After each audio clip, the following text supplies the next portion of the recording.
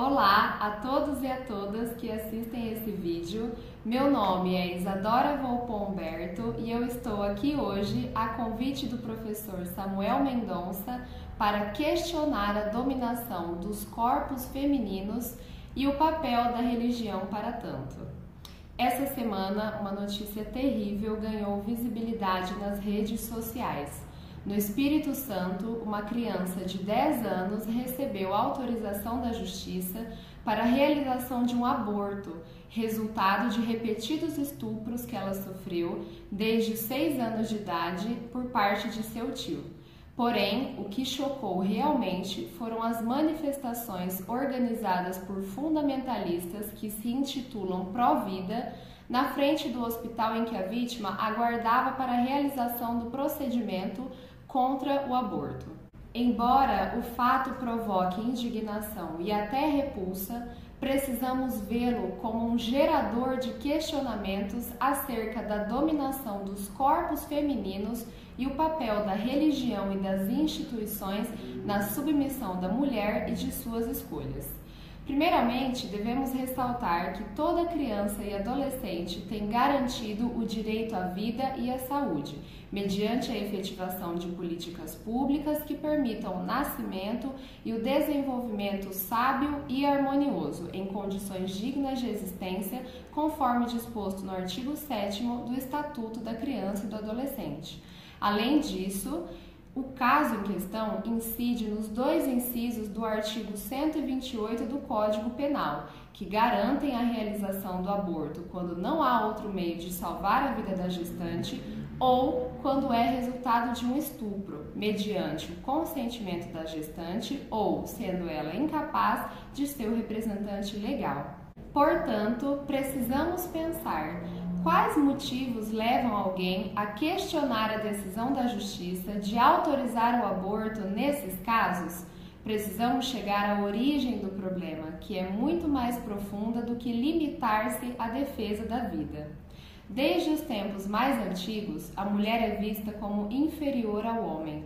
Simone de Beauvoir, em sua obra O Segundo Sexo, volume 1, argumenta que Eva não foi criada para si mesma, mas como companheira de Adão. Ruth nada mais fez senão arranjar um marido. Esther obteve a bênção dos judeus ajoelhando-se perante Assuero, e Pandora abriu a caixa de desgraças da humanidade.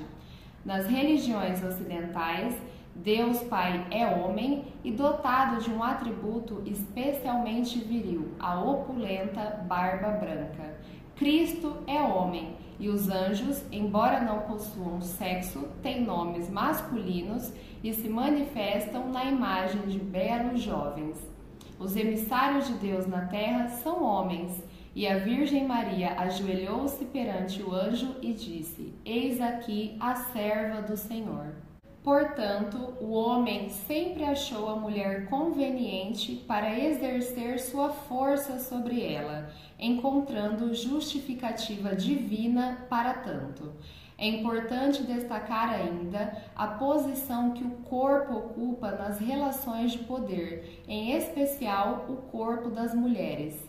Michel Perrault, em sua obra As Mulheres ou Os Silêncios da História, argumenta que o corpo da mulher, sua aparência, sua beleza, suas formas, suas roupas, seus gestos, o jeito de andar, de falar e de rir são objetos de uma perpétua suspeita. Assim, toda mulher em liberdade é um perigo e está em perigo, de forma que, se algo mal lhe sucede, ela está recebendo apenas aquilo que merece.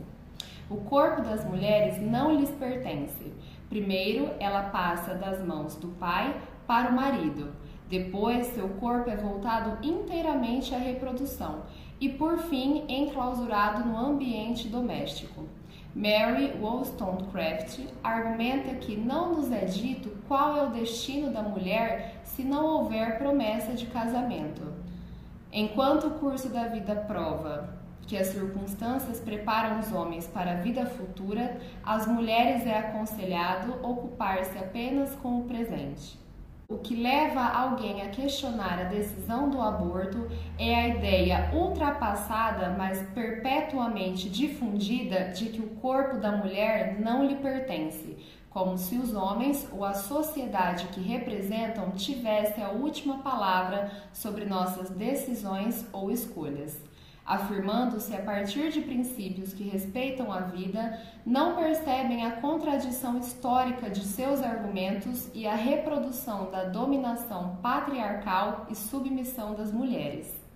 Assim, sempre que fatos chocantes como estes que aconteceram nessa semana surgem na mídia, devemos utilizar nossa indignação para nos questionar e questionar aqueles que estão ao nosso redor sobre as formas de manipulação do corpo feminino. Elas ocorrem a partir das instituições religiosas, através da política, da medicina e do direito.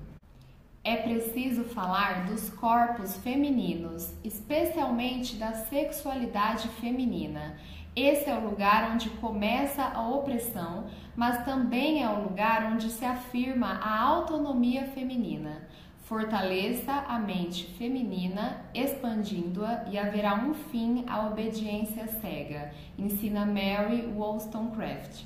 Por isso, se você topa pensar, não deixe de se questionar sempre. E se você gostou do vídeo, não deixe de curtir e compartilhar, além de se inscrever no canal do Topa Pensar. Muito obrigada!